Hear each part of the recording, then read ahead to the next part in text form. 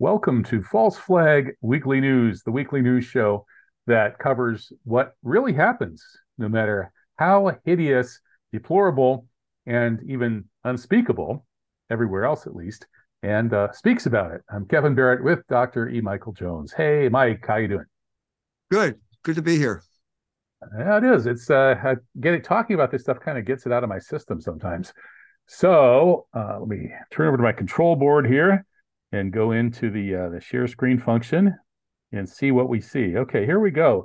We're going to look at we're starting off with our music video of the week. That should be fun. Let's see if we can get that to work. So here we are with the music video of the week, the much anticipated new rubric that we've been doing now for a few months. And here it is.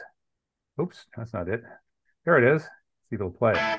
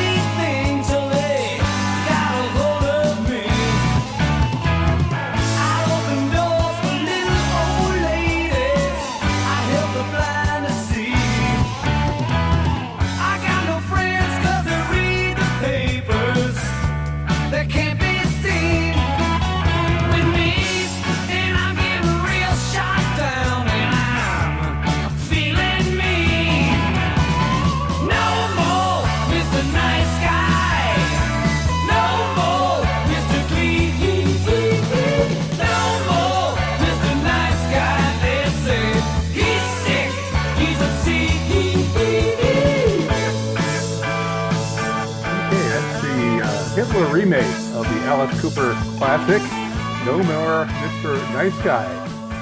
And Mike, that line about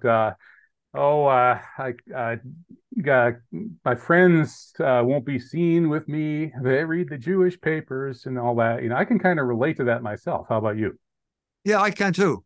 By Uh, the way, thanks for putting a good word for me at the Islamic Center in Irving, who took me in after my fellow brother Knights of Columbus kicked me out of their hall, violating their contract. Went very so they well. took you in. That's Yeah. fantastic. All right. So Allahu Akbar. Allahu Akbar. Yeah, yeah. Well, I keep telling you that there's at this point Islam is the last religion standing. Although I guess you and like two or three other Catholics I know are still standing, but that's just about it. Well, I don't know about that, but it went well. And one of the Muslims came up to me afterwards and said, if you're ever speaking in Irving again, we'd be happy to host your next talk. So that was nice. God Okay. has a plan. The cunning God of has a reason. plan. Well, the best jihad is a word of truth flung in the face of a tyrant. And that's what we do here at False Flag Weekly News. And we're flinging a little truth in the bloody faces and at the bloody hands of these tyrants here, Bibi and his poodle from the White House, Biden. And so let's get going on that. But first, some public service announcements. First, please support the show so we can keep doing this. Go to truthjihad.com, go to Iceland, and from there, click on False Flag Weekly News, where you will get ultimately to our fundraiser. And we were at zero yesterday, and now we're like at $10. We need to get a little higher than that to do a show next week. So your help will be much appreciated. Breaking news today. Well, this is quasi-breaking news that a Trump dictatorship is inevitable. So that's pretty serious breaking news, and it's been broken by a pretty serious guy, the Kagan of Khazaria. And when the Kagan speaks, his subjects listen. Mike, when Kagan says a Trump dictatorship is not just inevitable, but increasingly inevitable, does that make you wonder? How does he know? This is known as performative speech. When when the minister says, "I now pronounce you man and wife," it happens because he said it, and I think that's the type of a warning we're getting here now in the Washington Post, which is the mouthpiece, the propaganda outlet for the oligarchs. This is the man whose wife gave us the war in the Ukraine. So this guy has clout. And if there's any family that kind of runs the Jewish control of the world, I would nominate the Kagan family, probably more than the Soros family, because they are deeply embedded in our foreign policy establishment. Victoria Nuland is now number 2 at the State Department, right under Anthony Blinken, the guy who opens every negotiation by saying, I have relatives who died in the Holocaust. Right. And then the foreign heads of state, say, that's very nice. Pleased to meet them. So when Kagan says this, the question is, what does he mean? There are really 2 possible interpretations of this, and they're kind of diametrically opposed ones. So, I mean, he's right. Kagan's right when he says that, sure, Trump's up 47 points on his nearest competitor. He leads the combined Republican opposition by 27 points. And the idea that he couldn't beat Biden is obviously nonsense. Just look at the polls. So then he talks about this is an asteroid heading towards us. It's going to demolish democracy. It's going to destroy the earth, et cetera, et cetera. But he says the big problem is it's not just the people who don't believe that the asteroid is coming, but it's the people who won't make any sacrifices. Now, the word sacrifices, that sounds like a Holocaust, a burnt offering, like killing somebody, right? And the original sacrifice, according to Rene Girard, is, it holds the tribe together by lynching a scapegoat. So what kind of sacrifice needs to be done to prevent Trump's inevitable destruction of American democracy? Well, I'm suggesting in this article that Kagan is actually, between the lines, calling for the assassination of Donald Trump. That's the sacrifice that he's calling for. He says it's increasingly inevitable. It's almost inevitable, but not quite, because we could still kill the guy. So that's the number 1 interpretation. The number 2 interpretation, though, would be that he's just saying, well, it's going to happen, so Jews get on board with it. So which of those 2 do you think is true, Mike? I think he's calling for human sacrifice. I think that's what he's saying. I know the Jews are no strangers to human sacrifice. It is their religion. We know this because 400 Jewish organizations came out recently and said abortion is a fundamental Jewish value. That means that these people do not worship Yahweh, the God of the Old Testament. They worship Moloch, and they've been worshiping him for a long time. They have an addiction to Moloch worship. The Israelites engaged in it when their feet were still wet from walking across the Red Sea. And they're doing it now in Gaza with all of the dead children, which we'll probably cover later.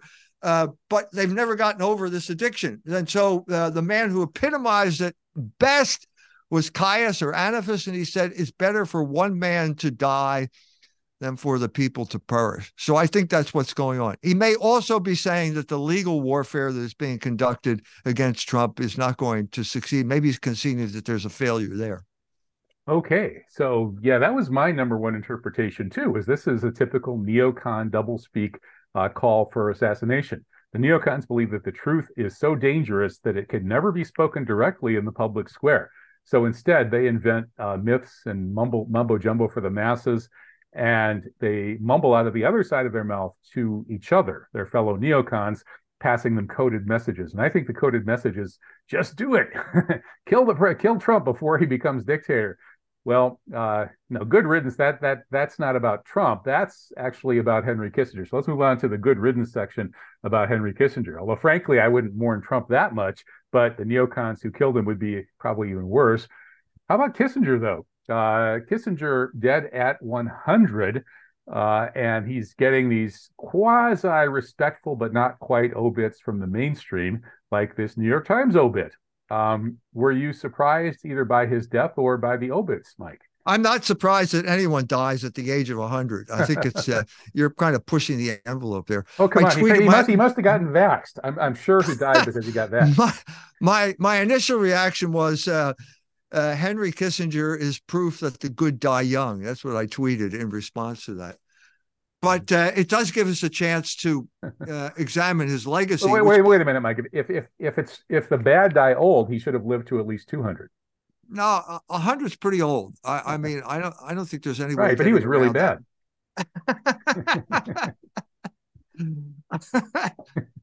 That's a good time to examine his legacy, which is what? This is a man who began his career by being one of those Jews that returned to Germany and tortured the German people. I don't know whether what his details he was involved in, but that's how he got started. There's a little bit on that in this obituary too. It talked about how he went back to his original village in Germany and said, where have all the Jews gone? And so Yeah. in my satire about Kissinger in hell, he's in hell, and he says, "Well, now I know where they've all Yeah. gone." Yeah. Yeah. So he went back and basically became an agent of social engineering. And a what should I say? I would say the largest ethnic cleansing in history took place after World War II, when the ethnic Germans were expelled from East Prussia, Silesia, and the Sudetenland. Mm-hmm. And these are the people that played a role in that. 70% of all the lawyers at the Nuremberg trials were Jews. The Jews came back lusting for vengeance. One of those guys was the stepfather of Anthony Blinken. And you can read about how he dealt with the conquered Germans in his memoir. He kind of brags about the fact that he was extorting them. If he liked that particular house, he'd walk up and say, "I'm a Jew. Here's my Auschwitz tattoo. Get out. I'm taking over your house." He was a pimp. It's in his memoir. I'm not making this up. And this is the guy that Blinken idolizes and gave him the idea that he could get his way by saying, "I have relatives who died in the Holocaust." I have pimp relatives who died in the Holocaust. Okay. Yes. Yes, it's interesting how Jews are mythologized as the ultimate victims of ethnic cleansing, but then they actually do the ethnic cleansing themselves.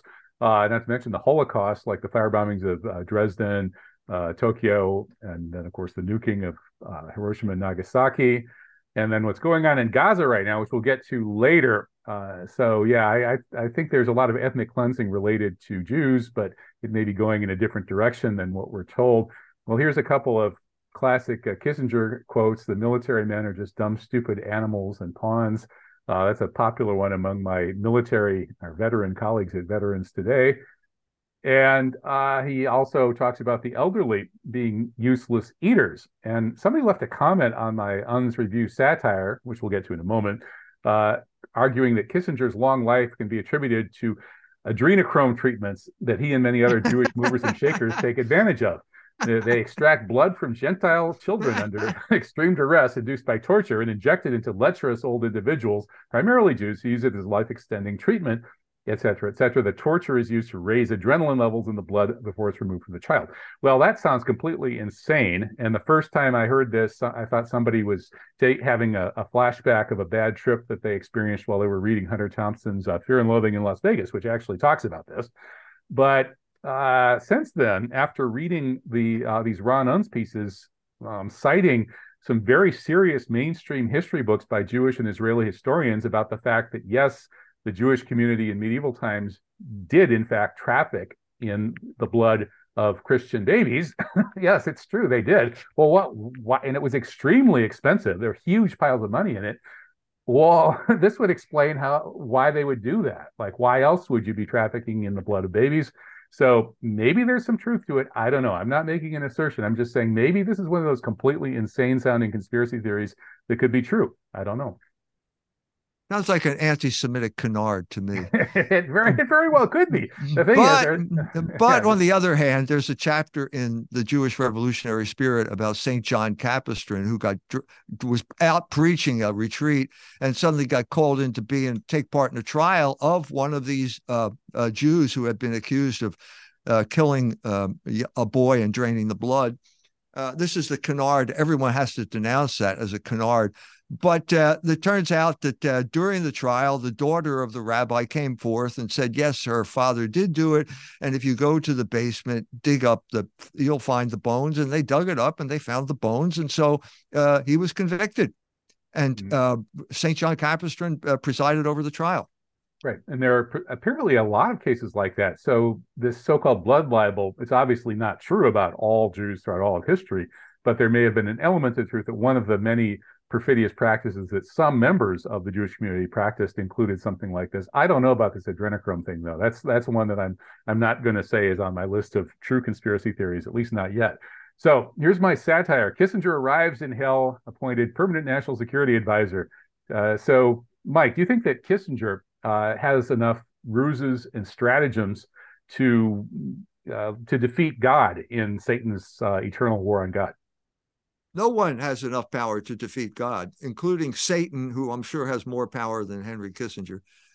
Uh, but on the other hand, I've often wondered about the role he played, particularly under Nixon. The story I've heard recently is that during the '73 war, Nixon threatened to cut off arms to Israel, which is the traditional role of the American president, to get them to the bargaining table. And at that point, Golda Meir threatened to set off a nuclear device in Russia and blame it on the United States. And apparently, Nixon backed down. What Yeah, role boy, did Kissinger have to? What role did Kissinger have to play in brokering that deal? Was that his advice? He was the security advisor. Did he advise him to do that? I suspect he did. yeah, he might have actually had a finger in both pies there. You never know. Wouldn't put a lot past him. Well, the Jewish Daily Forward says that Kissinger was maybe, if not an anti-Semite, at least a self-hating Jew. And they can't believe that he never heard of the concept of self-hating Jew, because Kissinger said, "I'm going to be the first Jew accused of anti-Semitism." And the Forward says this sadly reflects his obliviousness to the longstanding concept of Jewish self-hatred. But as our cartoon caption here says, he didn't hate himself. It's the Jews he couldn't stand. Well, we're talking about a different generation here. I'm talking. It's interesting to compare Kissinger with Blinken. I think that Kissinger did get along with Nixon. Nixon didn't like the Jews, but he couldn't say it in public. Right. Back in those days, everybody just took it for granted that they didn't like the Jews. Well, he had conversations with Billy Graham. Probably Billy Graham didn't. I think Franklin Graham must have heard the tape, because I've seen him groveling in front of Benjamin Netanyahu now, apologizing right for the sins that his father committed. But what happened here is that the amount of competence declined in inverse relationship to the quality of statesmanship declined in inverse relationship to the quantity of control the Jews have over the White House and the foreign policy establishment. That's the problem we're in right now. We've not only do we have Jews running the thing, we've got incompetent Jews running the show. Jews.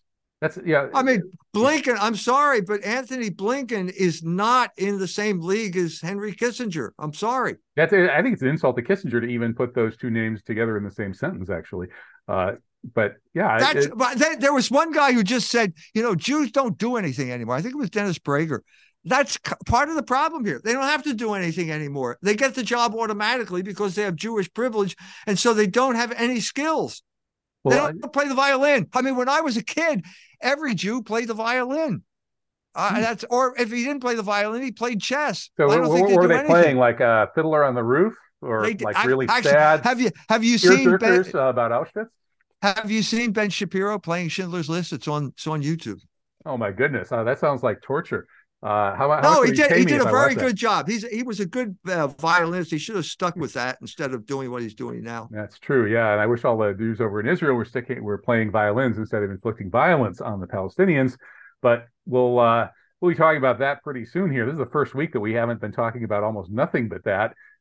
So here's the nation's left-wing people's obituary of Henry Kissinger that focuses on his misdeeds.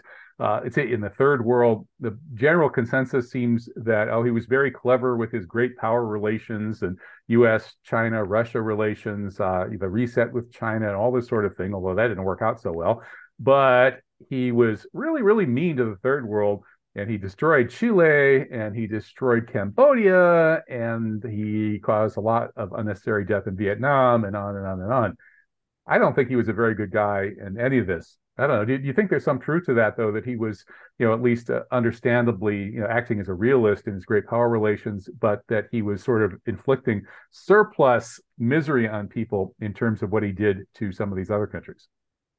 I think it revolves around the term realpolitik. Can you be a brilliant guy who completely ignores the moral law? Is that possible? The moral law is practical reason. It's reason. So can you be a brilliant guy while you could be a brilliant thief So you're really good at cracking safes. But does that apply to someone who is, I don't think it works. I don't think it works that way. I think that's the best we could say about Kissinger, was that he was an amoral genius, but I think that's an oxymoron. Well, between Kissinger, who had no knowledge whatsoever of the moral law, and Blinken, who knows the moral law only too well, and the moral law for Blinken is, I have relatives who died in the Holocaust. So of those two, I think I'll take the amoral guy, but that's not saying much. Okay, here's a kind of a quasi-breaking story from, I think, a day and a half, 2 days ago. All of that speculation about, did Israel know that the October 7th Al-Aqsa storm operation was coming?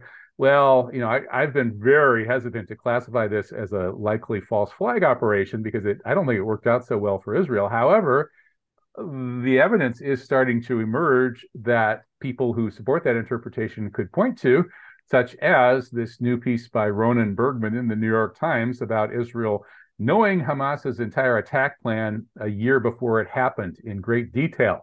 There's a 40-page document that the Israelis compiled about every detail of what would become the October 7th attack plan, and they codenamed that document Jericho Wall. Now, to me, that codename is suspicious because, the Joshua and the Battle of Jericho that we all sing of, Joshua fought the Battle of Jericho and he committed genocide, because he did. That's what it was all about, was committing genocide.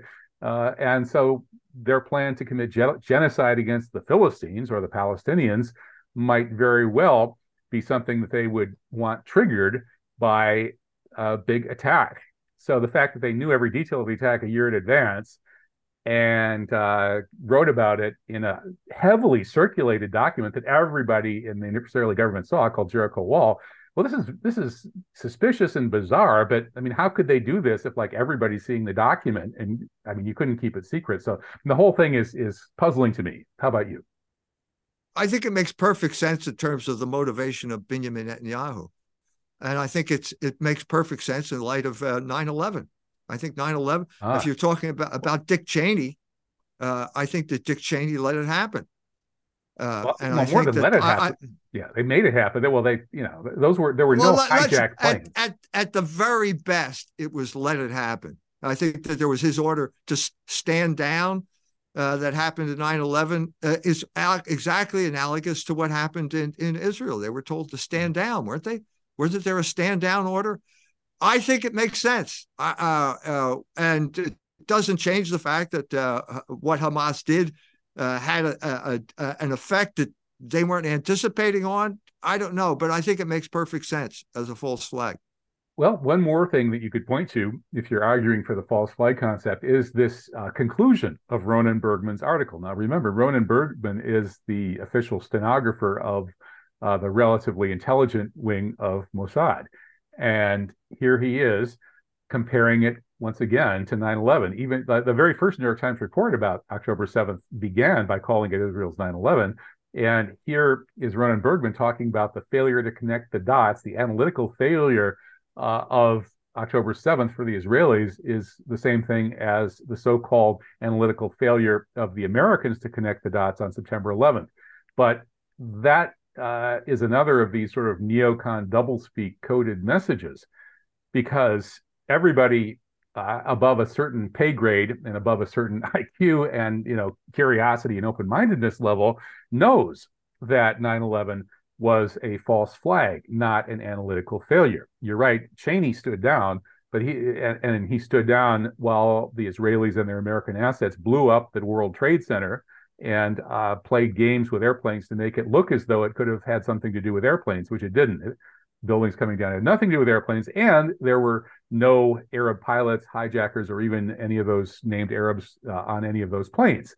So this conclusion to this article does look to me like it's a statement from an insider who knows that all the insiders know that 9/11 was a false flag, that this is telling us that, there was complicity on the part of presumably Netanyahu or somebody in Israel.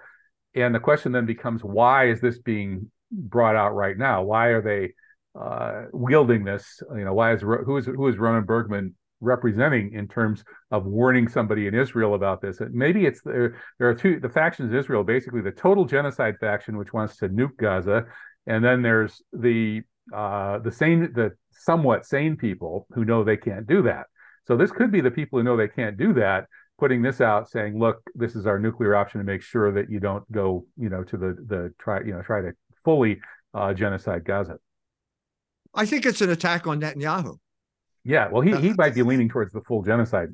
I think there are certainly people in Israel who are not happy with what Netanyahu is doing. Netanyahu needs some type of apocalyptic scenario in order to stay in office, and so this makes sense to me. Ehud Barak is now campaigning against Netanyahu. I'm sure there are people who know that Netanyahu is Israelis who know that is making him worse for them. I don't think political fallout is going to help Netanyahu, though. It's the conventional wisdom is the second this war is over, Netanyahu is toast. He's heading for prison. So anyway, we'll see. I think that the longer the war goes on, the stronger Hamas becomes and the weaker Netanyahu becomes. And sometimes these two vectors are going to converge, and they're going to have to stop. Now, where they're going to stop, it's in Netanyahu's interest to have present the world with a fait accompli. In other words, I've killed everyone in Gaza who didn't leave, so it's now our territory. So what are you going to do now? But that has to happen quickly. If it doesn't happen quickly, the forces will end up deposing him. Well, Henry Kissinger famously said, "Kill everybody you have to kill, but kill them quickly." So maybe they're trying to do that, but they just can't kill them, fast enough. They're not. It's not going to happen, because if you have you advance these lines that they're drawing in these maps. So the Israelis advance this far, but they're not taking into account that the supposedly occupied territory is over tunnels that they haven't occupied. And we'll get to that with the cradle stories about this in a moment. But first, let's talk about obsequious self-abasement. Our first obsequious self-abaser. Is there another kind of self-abasement, by the way, just to ask? Yeah, no, this is repetitious redundancy in service to a point. Once again, I've been reading a lot of Arabic stuff, and Arabic, Arabic is different. The style rules are pro-repetition. In English, you're never supposed to repeat yourself. In Arabic, you're always supposed to repeat yourself. Anyway, here's Elon Musk going and kissing up to Netanyahu because, oh my goodness, he said something anti-Semitic about the Jews conspiring to replace the white people theory and all of that. And so the whole Jewosphere, which is the entire media sphere and most of the money sphere, got on his case.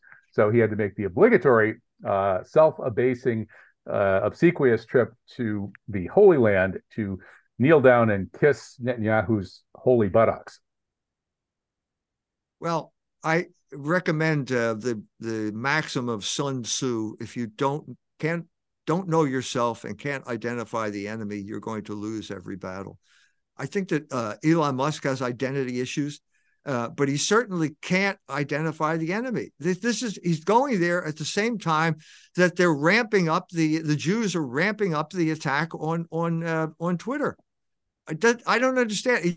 I'm not getting clear messages from Elon Musk. He's going to go toe to toe with the ADL. Then he kisses and makes up, but then he also imposes the ADL's rules, freedom of speech, but not freedom of reach. That's the rule now at Twitter. On the other hand, I'm still alive. I'm still standing on Twitter. So are you getting a lot of views for your tweets or your X's or whatever they're called? I'm getting notices that my stings are being restricted. I get notices when they're restricted. So at least when they're transparent now. They at least tell you. Yeah, that was before. That's an improvement on before. So when I said that a rabbi owns Pornhub, I got restricted. I don't know why. We're going to talk about that soon. So I guess we're going to get restricted too. Okay. So anyway, Musk he goes there, talks about satellites, and talks about tries to fend off demands that he curb the anti-Semitic commentary on Twitter. And they take him and lead him off to the place where the militant group Hamas murdered 1,200 people on October 7th. Now look at that wording.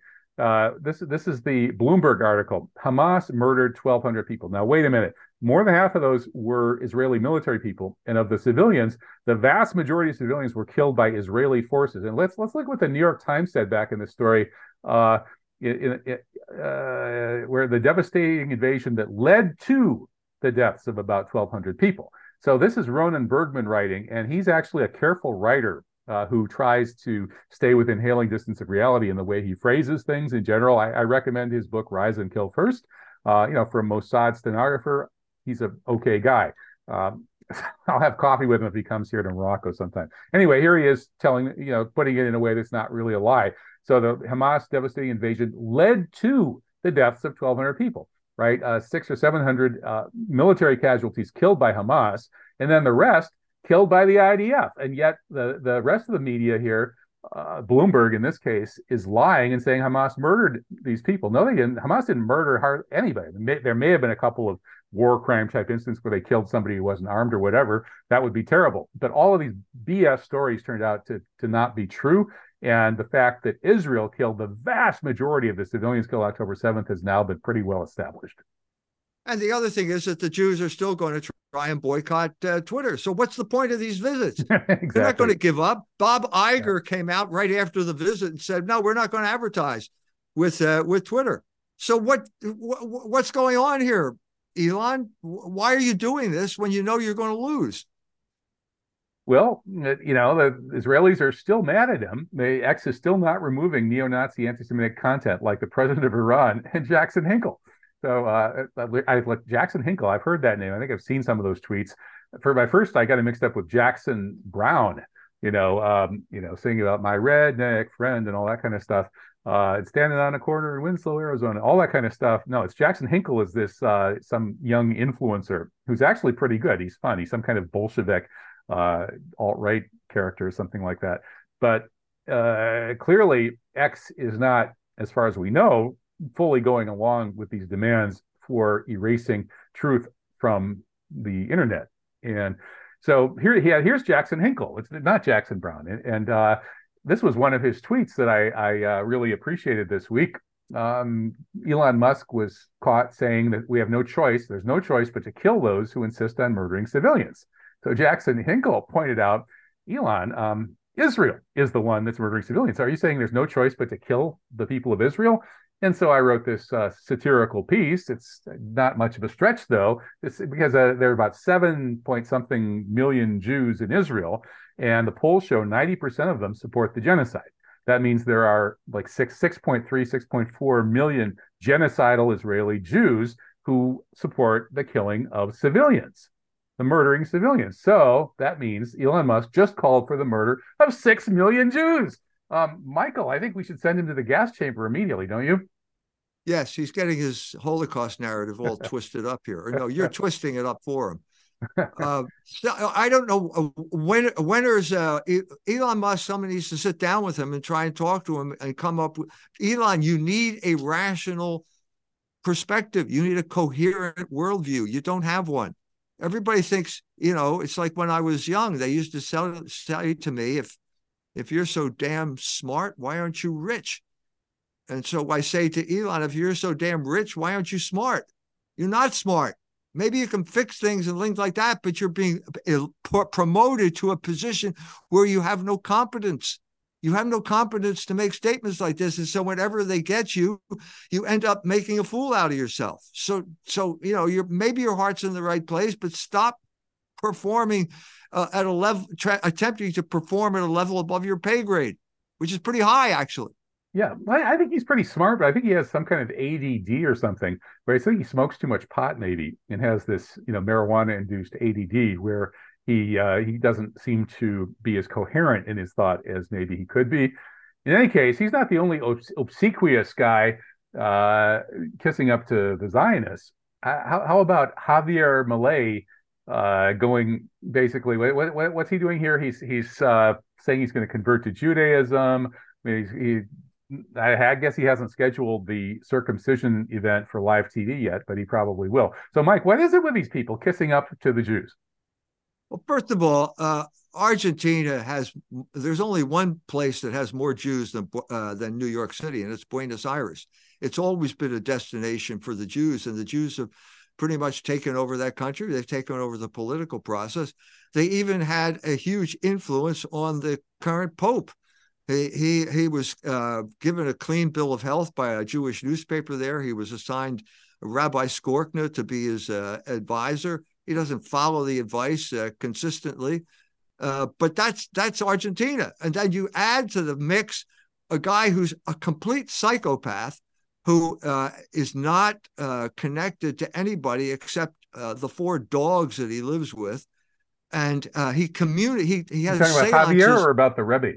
Javier Milei has seances where he talks to one of his dead dogs.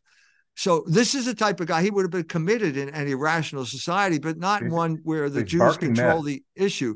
So this is the new thing. It's how do you be a conservative? In order to be a conservative, which is, I think he calls himself a libertarian, whatever that means, you have to get a license from the Jews. This is important to know, because this is exactly the situation that existed when Henry Kissinger was in Germany. Every media outlet had to get a license from a Jew by the name of David Mordecai Levy. That is now universal. So in order to be a politician, you have to get a license from the Jews. It's not just Argentina. The guy in Holland, exactly the same situation, just got elected. He's known as a nationalist, except that he's a flaming supporter of Israel. Well, that means you're not a nationalist. This is the situation we're in. Well, I'm glad you don't have to apply to the Jews to get a license to broadcast false flag weekly news, although I imagine that's Well, probably just coming wait. up. Just wait, Just yeah. wait. Just Okay. wait. Well, America's occupied now. That's one of the reasons I'm in Morocco. And the House, almost the entire House of Representatives, just passed this resolution equating anti-Zionism with anti-Semitism. Now, okay, so anti-Zionism is obviously correct. There's absolutely no reason why there should be a Jewish state committing genocide in Palestine. And the existence of a Jewish state there implies the genocide of the Palestinians. So obviously anti-Zionism is correct, and any idiot can see that in about 10 seconds. But if anti-Zionism is obviously correct and it's equal to and the same as anti-Semitism, what does that tell you about so-called anti-Semitism? That it's mandatory for all decent people on the face of the earth. I got into trouble. I don't know that you were in Mashhad when this happened, but I stood up and said we had to, break the Jew taboo. Yeah, I remember that actually. That was fairly memorable. Yeah, well, Phil Giraldi took my advice. He thanked me for saying that. I went back. He mentioned the word Jew in the American Conservative. Immediately got fired. So you got him fired. So anyway, sorry, Phil. But anyway, it was a loser rag anyway. But Miko Pellet got really mad at me and tried to get me kicked out of the conference, which would have meant me walking across the desert sands of the Eurasian landmass trying to get back to Indiana. So if you're stranded in Mashhad, would you try to walk into Afghanistan or into, was it Turkmenistan or? I don't know, because the Iranians didn't go along with it. Thank God. They're the politest people on earth. They wouldn't do something that stupid. But the point that I was trying to make is that I know this is shocking, but Israelis are Jews. There's some type of block here among the left that doesn't seem to understand that there is a connection between killing babies in the womb, abortion, which is a Jewish sacrament, and killing babies in apartment buildings by dropping bombs on them. And the connection is this Jewish revolutionary spirit that is now controlling the world. We need some type of coherent policy here. So Jews are baby killers, whether or adrenochrome or no adrenochrome, blood libel or no blood libel. They're definitely killing some babies. I think we have to draw that conclusion. And then you have to take further and say, do you want people who believe that this is a fundamental Jewish value in charge of anything in our government, anywhere? No, you don't. And that's the type of we have to have some type of moral consensus that will remove these people from power. It's got to happen. And that's the kind of talk that gets people banned from everything because it's so dangerous, because it's so obviously true. And here's Ranun's kind of belaboring the obvious quite brilliantly, as he sometimes does in these pieces. Although this, I guess I shouldn't say the obvious, because it took me a long time to kind of get over this whole anti-Semitism thing, right? Because like I grew up friends with lots of Jews. My parents thought Jews were cool.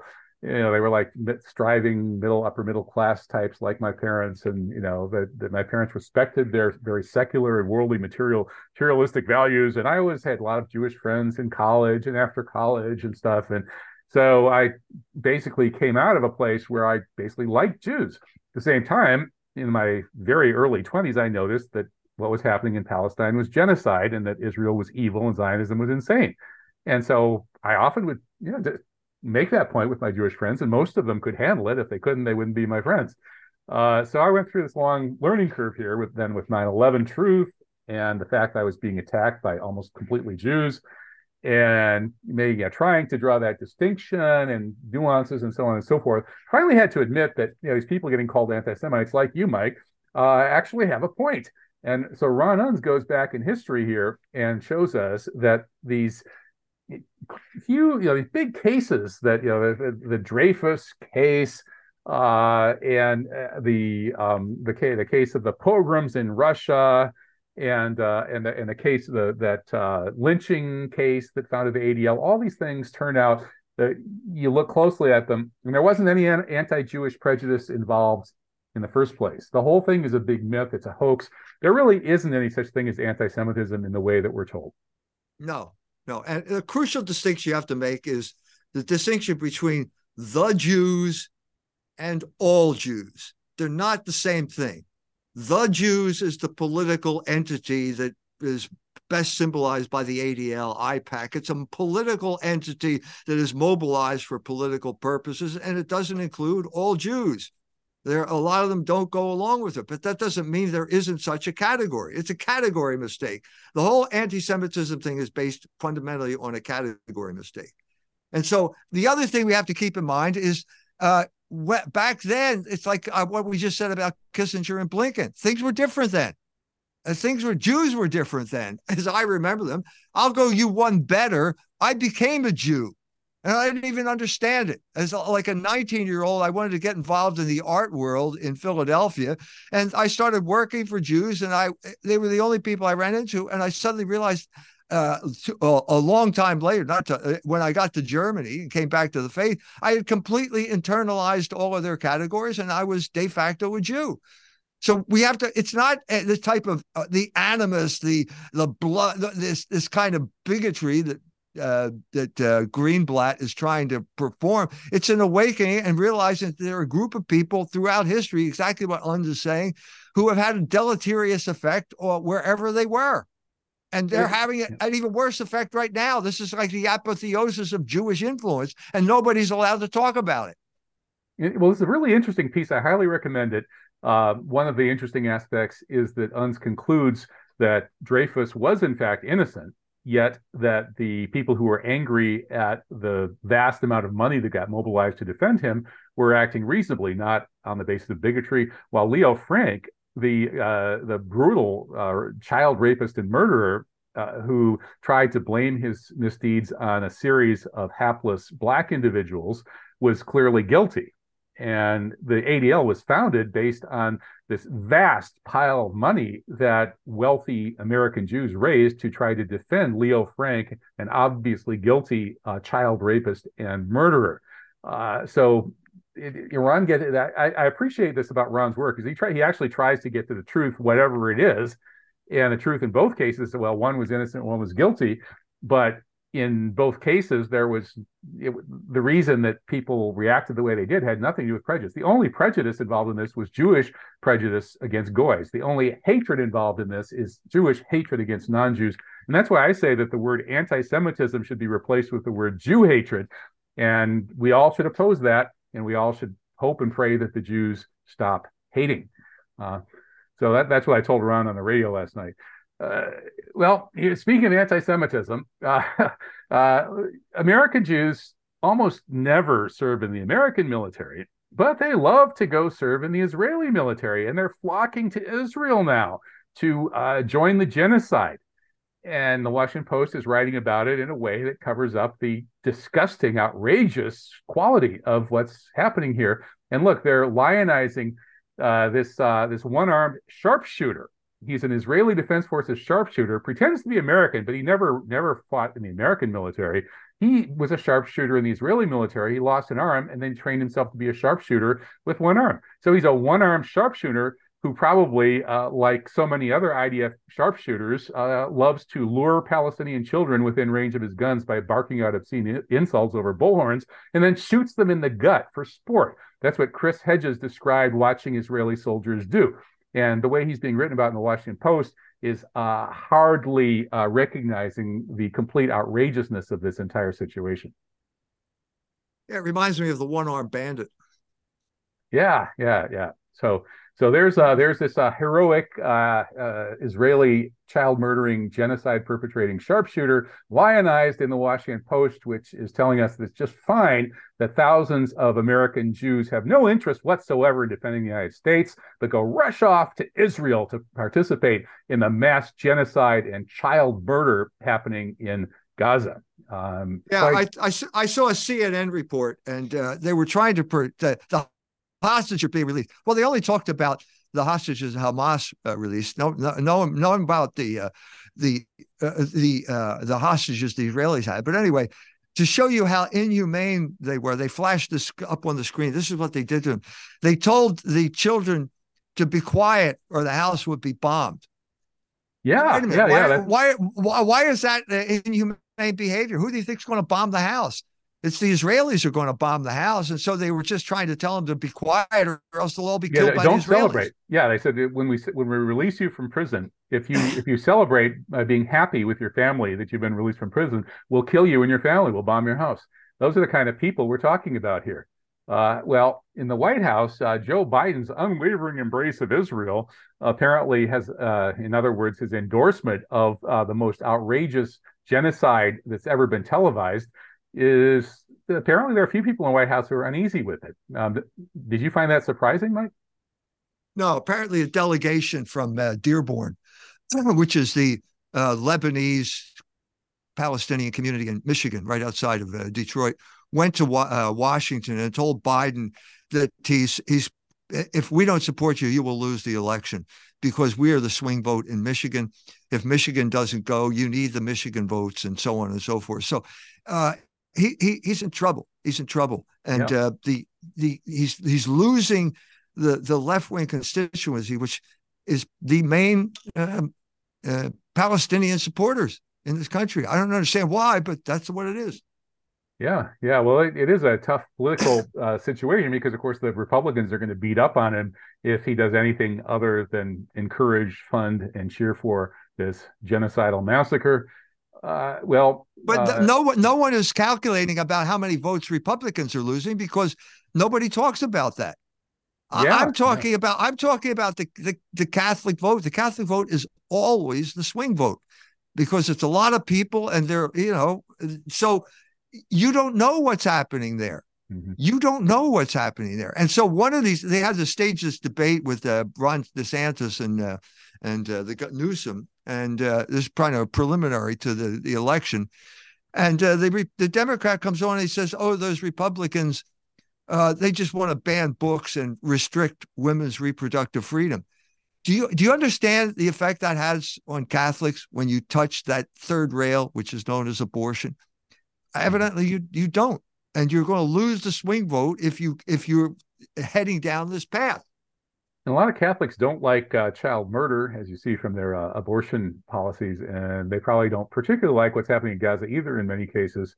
Well, according to Moon of Alabama, Gaza is getting so complicated for Biden. He's had to climb down. Originally, he was open to the idea of trying to push the Gazan people into Egypt. And of course, Sisi and the rest of the region said, no, nothing like that's ever going to happen. So he's been climbing down, and Moon of Alabama says he'll have to climb down even further. And as you say, the delegation from Dearborn and some of the internal opposition in the White House staff might force that. But the big news this week, which we probably could have put at the very front of the show, was that the truce that covered most of this week is now over. Israel's resuming the genocide. They killed well over 100 Palestinian civilians within the first 12 hours of resuming the bombings. And they're not even knocking or warning anybody now. They're just blowing up house after house, apartment block after apartment block full of people. Here's a pretty cool video, though, about the Israeli hostages being released. It's true, in America, they only care about this. But I don't know if the Americans are actually seeing all of these videos. Oops, where's that video? Hello, video. There it is. Come on, video. Itai, go ahead. Okay. So these are the Hamas guys that were guarding these hostages, saying goodbye to them. And you can see that they're... Welcome. Guys, good luck, goodbye. Congratulations, guys. Good luck. Daddy. Bye bye, shukran. Bye bye. We go home. Bye. Salama.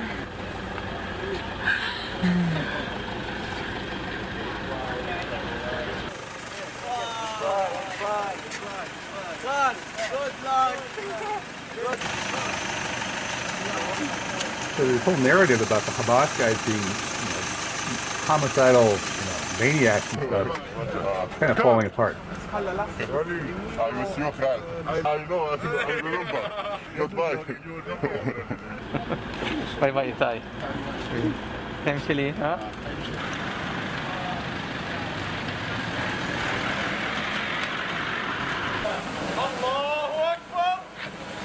And Hamas's exemplary moral and ethical behavior in this conflict stems from their religious commitment. Nobody's ever going to tell you this in America, but everybody in my part of the world knows it. So, Mike, did you find that surprising that there's like affection between Hamas and their Israeli hostages and some of the other nationalities too? No, it's Stockholm syndrome. Now, I'm not trying to denigrate. I'm not trying to say that it's real, not real. But I'm saying if you put people together in an intense situation, an intensely emotional situation, they will draw together. And that's exactly what could have happened in Israel. But wait a minute. The Palestinians released by the Israelis are traumatized and talk about basically having been tortured and mistreated and raped. And they have zero affection for their Israeli captors. Don't you think there may be a difference between the way that the Hamas faithful fighters versus the Israeli Satanist maniacs are treating the people that they are holding captive? I'm saying that the natural reaction is the Stockholm syndrome, and in order to prevent that, you have to add some type of ideological dehumanization to the people that you're dealing with, and that's precisely the problem that Israel has imposed on that part of the world. Okay, well, I challenge anybody to find any videos of the prisoners that Israel has been holding when they're released having the slightest bit of affection for the people who held them. So Stockholm syndrome only works when you're being treated like a human being. Here's a Cradle article about predicting that this truce wasn't going to hold and that it was all going to slide into regional war. Well, they're right about the first part. The truce didn't hold. Mike, do you think that they're right about the second part, that regional war is on the way? It's hard to tell. I've heard reports that Iran doesn't feel that it's in its interest to get involved in the war. I don't know whether that's true or not, but I don't. We keep hearing about red lines now. The Gallant, the defense minister in Israel, says that what we did to Gaza, we can do to Beirut. He's threatening to nuke Beirut. They already did that, though. That so-called fertilizer bomb was actually an Israeli nuke. Yeah, I understand. But I mean, they're threatening to do what they're doing to Gaza, which means leveling Beirut with Israeli fighters now. Okay. That's part of the problem. I don't know would that draw Turkey into the war? Would that draw Syria into the war? Don't know. I don't have a crystal ball.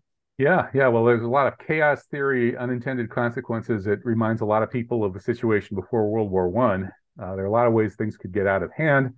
Ben-Gvir, the ultra-psycho genocidal maniac in Netanyahu's cabinet, the guy who used to pray, basically worship a picture of this Baruch Goldstein, the mass murderer who walked into a mosque and murdered like several dozen praying people in the mosque. So Ben-Gvir worships that mass murderer, Baruch Goldstein, and he's now got a high position in the Israeli cabinet. And he says that if Netanyahu stops, if the war stops, then we're pulling out of the government. And of course, that's a huge threat to Netanyahu because once he's out of government, he'll be in prison. So now these extremists have a pretty strong bargaining position to try to keep the genocide going. Yeah, well, he's between a rock and a hard place. And at that point, he's got to, the only thing that is going to move him is superior power. And that was the role of the United States. The United States has to come in at some point and says we're cutting off aid. The Democrats are talking about that now. That has always been the role of the United States, to keep maniacs like this under control, but they're not exhibiting that control. Netanyahu thinks that he can do whatever he wants, and that's the problem. And so does Ben-Gvir. Well, here's the passage about the likely future. This is actually from the previous article, from this Cradle article about the Gaza truce not halting the regional war, and pointing out that the Zionists failed before the truce. The reason they had to accept the truce was that they had not been able to do much more than do these incursions, but they never were able to get to the actual Hamas, the real Hamas strongholds. And so now they're going to have to figure out a way to do that. Do you think they will, or are they going to continue to lose on the ground? Well, what way? The only way you can do it is by going into the tunnel, and the Israelis are not going to do that. They're afraid to do that. The only possibility is get Americans to do it. Hire the goyim, like the Shabbos goy, instead of opening turning on the light switch, send them into the tunnel. That would be but a tunnel goy. But I don't think the Biden administration is in a position to do that. They're too vulnerable with the American people, and because the resentment against all of this money being wasted is spreading throughout America. More and more people are less and less willing to shed American blood for the interest of the Israelis. It's not going to work. So. Well, I think maybe they should send Ben-Gvir and Netanyahu and Ayelet Shaked and people like that into these tunnels, because they hate Palestinians so much. Well, why don't you go into those tunnels and see if you can kill a few before they kill you? And have put Ben Shapiro in charge of the operation. Send Ben Shapiro into the tunnel. I think we should start a GoFundMe or fundraiser to send Ben Shapiro into the tunnels of Gaza. Yeah, put your money where your mouth is, Ben. I'll pay for his plane ticket. Ben, call me up, email me, and It would probably only be a one-way ticket anyway. It would be, yeah. Save some money that way. Okay, well, there's been some protests of the genocide. At one point, the Manhattan Bridge was totally shut down. The Jews for Peace, who are not part of the Jews that you talked about, for the most part, most of them aren't anyway, are doing good work here. I mean, they were brought up to not like genocide. And so when they see their Jewish state committing it, naturally, some of them are going to do the right thing and protest it. So there's a lot of increasing protests about this, and it's not just the Muslims of Dearborn, but some of the Jews in New York City as well. So God bless them. Yeah, I'm always puzzled by the situation in Ireland, which is the most pro-Palestinian probably country in the world, and yet the same people who are pro-Palestinian are pro-abortion. I don't understand this contradiction. It is the fundamental contradiction between left and right.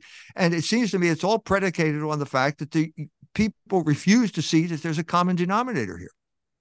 That could be, yeah. Well, maybe they'll figure that out. Of course, Ireland's most famous Jew, Leopold Bloom of James Joyce's Ulysses, did have this little reverie about going back to the Holy Land. So maybe the Irish are so proud of him that they... No, that's not true, because as you said, they like the Palestinians. So I don't know what's going on in the minds of the Irish. Maybe I'll go back to the native country someday and try to psychoanalyze them. But meanwhile, let's move over to Hunter College, where this movie Israelism, which is some Jewish students who went on their Birthright Israel tour, and then they also went over and looked at Palestine and were horrified at the entire situation and made a movie about it. And this is the last thing that the Zionists want to be spreading. And so they're trying to shut this film down when people want to show it on campuses. And they got it shut down at Hunter College, but then the anti-shutdown forces ended up prevailing. So a shout out to the folks who made and are spreading the word on this film, Israelism.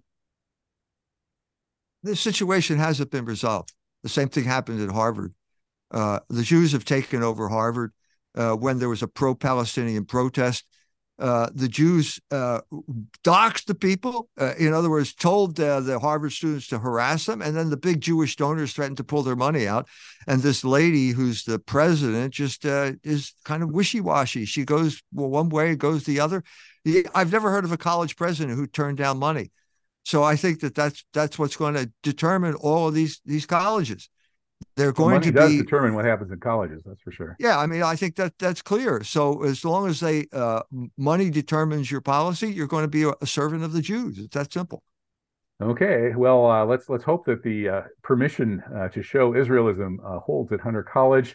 Here's another Cradle article, again about the ground war conundrum that we already talked about, and I think that quote was actually maybe from this article. This quote here about how tough it's going to be for Israel to get into those tunnels, but we already talked about that. So let's move on to the war on women and children.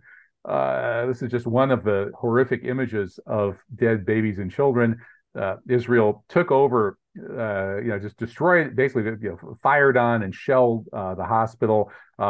Snipers killed doctors and patients through the windows. They ended up coming in and taking over and destroying the hospital, and they left all these babies to die. This reminds me of the Kuwaiti baby incubator incident that never happened, that set off Gulf War I, where the Kuwaiti ambassador's daughter went before Congress and falsely testified that she was a nurse who had watched the Iraqi soldiers throwing the little babies to die on the floor.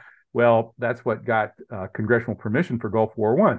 Now we have vastly greater numbers of real babies really being murdered by the Israelis in an equally or even more bestial fashion.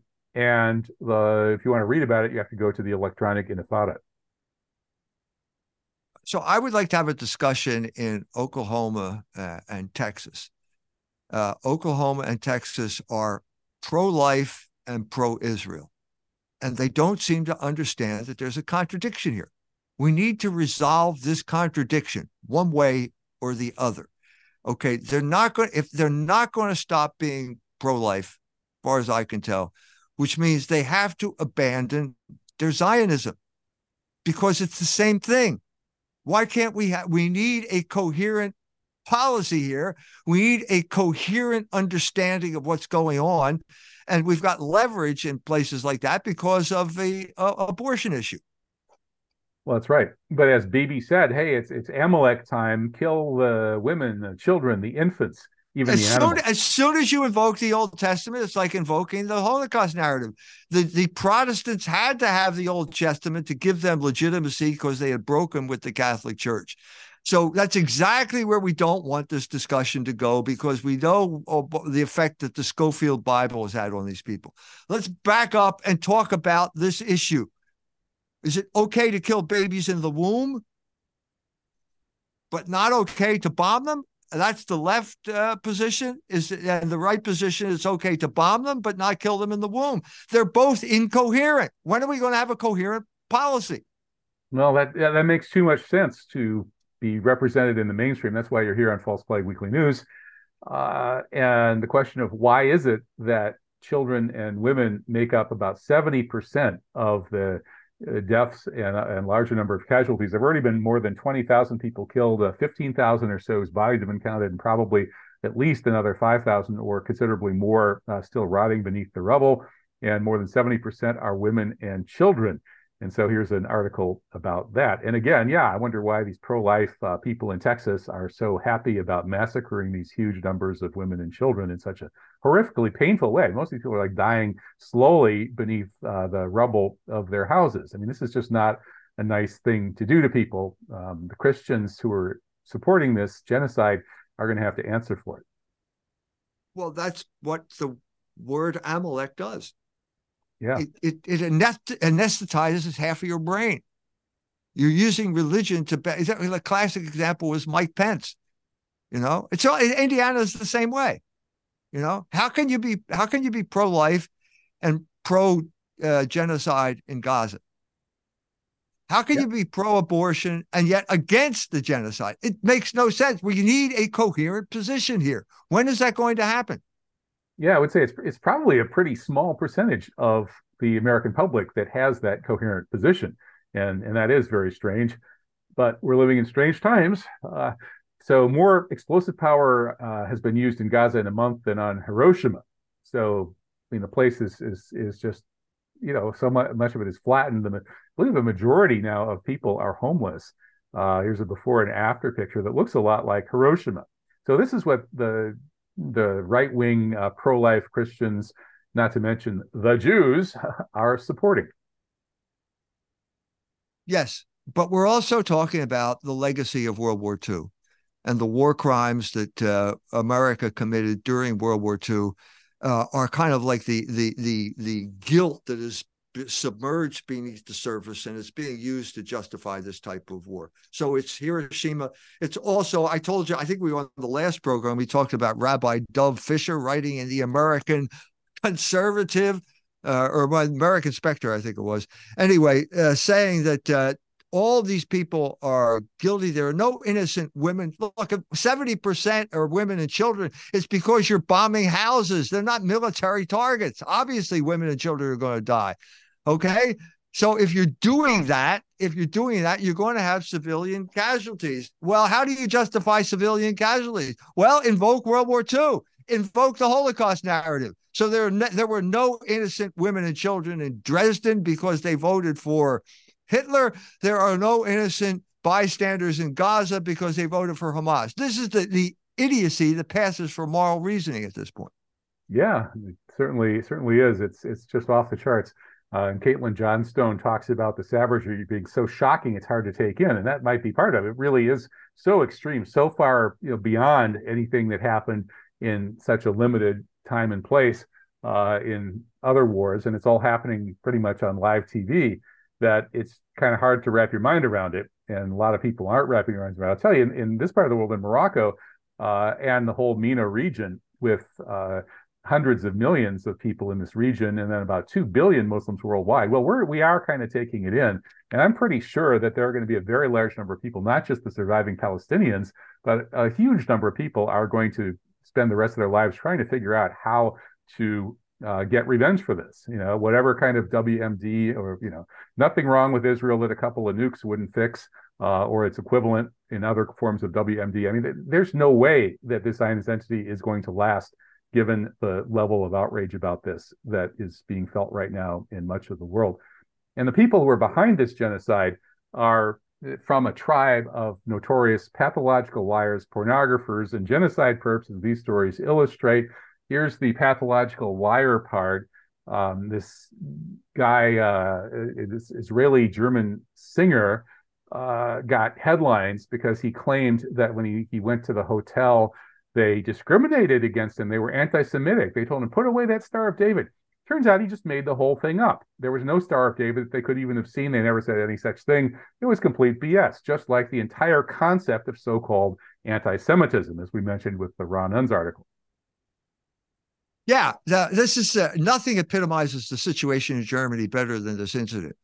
So the Jew lies. The hotel owner files a libel suit. Then he's got to testify under oath. Oh, yeah, I made it all up. And what happens? He gets a slap on the wrist. He has to donate $10,000, not to the hotel, but to a Jewish organization. At the same time this happens, somebody tweets saying the Jew is a liar, and he ends up in prison for 7 months because he called a Jewish liar a Jewish liar. Can't make it up. You're calling Germany occupied is really an understatement. I don't know what the word would be for the state of mind of Germany these days. And then here's a story that I think we talked about earlier about, why does a rabbi own Pornhub? And you explained it quite concisely. So maybe you could explain it again in context of this article about the grooming gangs, the Kabbalistic connection, all of that. I tweeted a rabbi owns Pornhub. I got shadow banned from Twitter by saying the same thing the rabbi said. Why is that? Well, first of all, you're supposed to say, oh, there's no connection. If there's a connection, it's because he believes in freedom or something like that. No, the Jews have always been involved in pornography from the beginning. It is one of their sacraments along with abortion because they know that sexual liberation is a form of control. I wrote a book about this. It's called Libido Dominandi. And 1 year after I wrote that book and launched that thesis, the IDF rolled into Ramallah, took over the Palestinian TV stations, and started broadcasting pornography. To prove me right, why were they broadcasting pornography? Did they want to bring freedom to the Palestinians? No. They knew that it's a form of control. That's why a rabbi is in charge of Pornhub. It's the best form of control mechanism that they ever created because it deranges, deracinates, destabilizes the goyim that they hate. Well, it seems to work better on the Americans than on the Palestinians. They're still resisting. So I think it didn't quite work on them. Okay, well, moving to our COVID fallout category, like a year ago or whatever, we were talking about nothing but COVID. Now it seems like nothing but Palestine. Uh, this was actually a pretty big story. Robert Malone did a decent job with this up to a point. Robert Cadleck, who is on the list, he's at the top of the list of suspects in the apparent COVID U.S. biowar attack on China. That's probably where, and Iran. That's probably where COVID came from.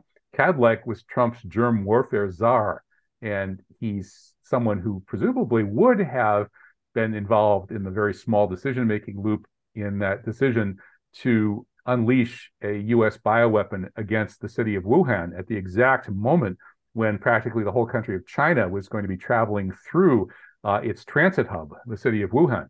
And of course, before that, the American germ warfare establishment had funded the creation of a biosafety lab, a bioresearch lab in Wuhan that could be the Lee Harvey Oswald of the U.S. bio attack on China that was designed to slow China's economy and succeeded in spades. China's economy has now dropped in its growth. Before it was double digits. The U.S. was 2 or 3%. Now China's economy is growing slower than the U.S. economy. So that attack succeeded. They have to cover it up. And it looks like Cadleck is obfuscating by blaming Fauci and going along with the Republicans who are trying to cast this as, oh, the virus came out of those evil red Chinese scientists at the Wuhan lab, and it was covered up by Democrats who were too friendly to China. When the truth is the opposite. It was a Republican Trump administration, Mike Pompeo, Robert Cadleck biological warfare attack on China. And if Republicans take power again, if Trump becomes dictator for life, get ready for World War III against China. Yeah. So when's Fauci going to be indicted?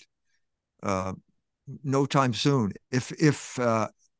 But again, if the consciousness raises to the point of where everyone starts to understand this, I think it will be impossible to impose this on the American people a second time. This is not just coming out. The memoir of the assistant of Andrew Cuomo and what she did to New York is now coming out. She's bragging about it, but it basically wrecked the economy up there and drove about 300,000 people from New York to Florida, who people just left and moved away from, because Florida at that point did not have this type of draconian lockdown. That's how Ron DeSantis made a name for himself. It was resisting COVID, the COVID measures. He established it, and then, of course, he wrecked it by his groveling attitude toward Israel. So it was a classic example of how governors can't become presidents because they can only deal with local issues. And here Ann Coulter is raking Melissa DeRosa over the coals for writing this book, trying to champion Cuomo's anti-COVID measures, which, as you say, were totally disastrous at every level. That he shut down the schools, basically locked everything down, including all sorts of things that were totally ineffective. And then he sent all these COVID patients into the nursing homes. So, a book that's painting Cuomo as a hero, doing all these extreme things, most of which were not necessary and some of which were counterproductive, is just as bad as Ann Coulter says it was. I mean, I actually end up agreeing with Ann Coulter maybe a third to half of the time these days, which is kind of strange. But getting back to this Robert Cadleck story, I thought it was interesting that he says, I have an obligation to kind of say what happened. Talking about a Freudian slip, revealing this guy is spinning and coming out, telling, basically BSing. You just look at him and look at those words, and that this is a limited hangout at best. It might even be a little worse than that. So yeah, the COVID fallout is still falling out. That was a huge, shocking event, but now we're in wars, Ukraine and Palestine, and we don't want to go through the whole thing without talking about the looming Russian victory in Ukraine. So let's move into the Russia rises while the West navel gazes category. Here is from out of Russia. That's why this is a Russia story. John Helmer is one of our best independent analysts. He points out that one way Israel can be beaten in this war is a massive flotilla or a proxy war by swarm. And there are plans afoot for 1,000 boat plus armada, breaking the blockade of Gaza, bringing humanitarian supplies into Gaza. and the Israelis might have a real hard time dealing with that. They panicked and killed people and reacted badly to the Mavi Marmara, a handful of boats in these previous flotillas. You get 1,000 boats, and it's going to be tough for them to know how to respond. I'm almost tempted, Mike, to head for Turkey and try to get involved in this. Am I crazy? Don't do it. Yeah, you're crazy. This is I know what the paradigm here. It's drones. Okay, there's no problem. Drones are effective when they swarm, because all of the anti-aircraft, whatever it is, like the Iron Dome, is predicated on big targets, and they're ineffective against swarming. So that's great. Swarm all you want with drones, but when you get 1,000 boats with people on them, no, that's a bad idea. You think the Israelis will kill 1,000 boats worth of people? Well, what did they do the last time? They had no compunction about killing people. They kill 8 or 10 people. But 1,000 boats with 10 plus people per boat, more than 10,000 people. But it's the swarm paradigm, and it means, okay, if they take out 100 boats, 900 get through. Is that the scenario here? That's too high a price to pay. I wouldn't do it. So too high risk. All right. Well, we'll see. I'll have to consult various experts. You're one of them before I head for Turkey. And here's another Russia story from Moon, Alabama. And it's now been officially admitted that, as we already knew, the U.S. Actually through Britain stopped what would have been a peace plan that could have frozen the war with better results for Ukraine than what they're going to get now. They could have avoided hundreds of thousands of people dead and maybe 1 million wounded. So they admit it. It's true. We all knew it in the alternative media. Are you surprised? No. What did Madeleine Albright say about Iraq? It's the same strategy. Another Jew who feels that 1 million goyim deaths is acceptable if you can achieve your strategic goal. That's what Madeleine Albright said. 500,000 children, sure, no problem. And now Victoria Nuland is presiding, another Jewish lady, is presiding over the genocide and ethnic cleansing of the Ukrainian people. Again, people like this should not be in charge of anything, except maybe, rag picking in New Jersey or something like that. You can't put people who have no moral compass in charge of government because it leads to disaster. And that's precisely where it led in the Ukraine. They lied. Putin doesn't believe anybody anymore because they lied. They don't have any credibility. This is a disaster for the Ukrainian people. But that's the type of strategy. The point of this is not to help the Ukrainian people. The point of this is to use the Ukrainians as cannon fodder to take out the Russians. Yeah. That's their strategy. Well, it's more illustration of what I said about the word anti-Semitism needing to be replaced by the term Jew hatred, because in this case, the Jewish hatred of Slavs and Christians and Ukrainians and Russians, leading to the mass murder of hundreds of thousands of them, just like the Jew hatred of Palestinians, Arabs, and Muslims, leading to the mass murders happening right now in Gaza. That is a problem. There is a problem with Jew hatred, and everybody should oppose it. Jews need to stop hating. Okay, well, here's the final story of today's show. It's the navel-gazing New York Times publishing a big op-ed piece. This is what my belly looks like. Did you look deeply into this, Mike? Yeah, there's nothing there. You're right. You hit the nail on the head when you said this is narcissism. This is the culture of narcissism that got exposed in the 1970s. Indeed. Well, we saw an example narcissists of identity politics have pretty much taken over the world, but here at False Flag Weekly News, we are still resisting that. So thank you so much, Dr. E. Michael Jones. Appreciate your excellent commentaries. Keep up the great work, and God bless. Thank you. Bye-bye.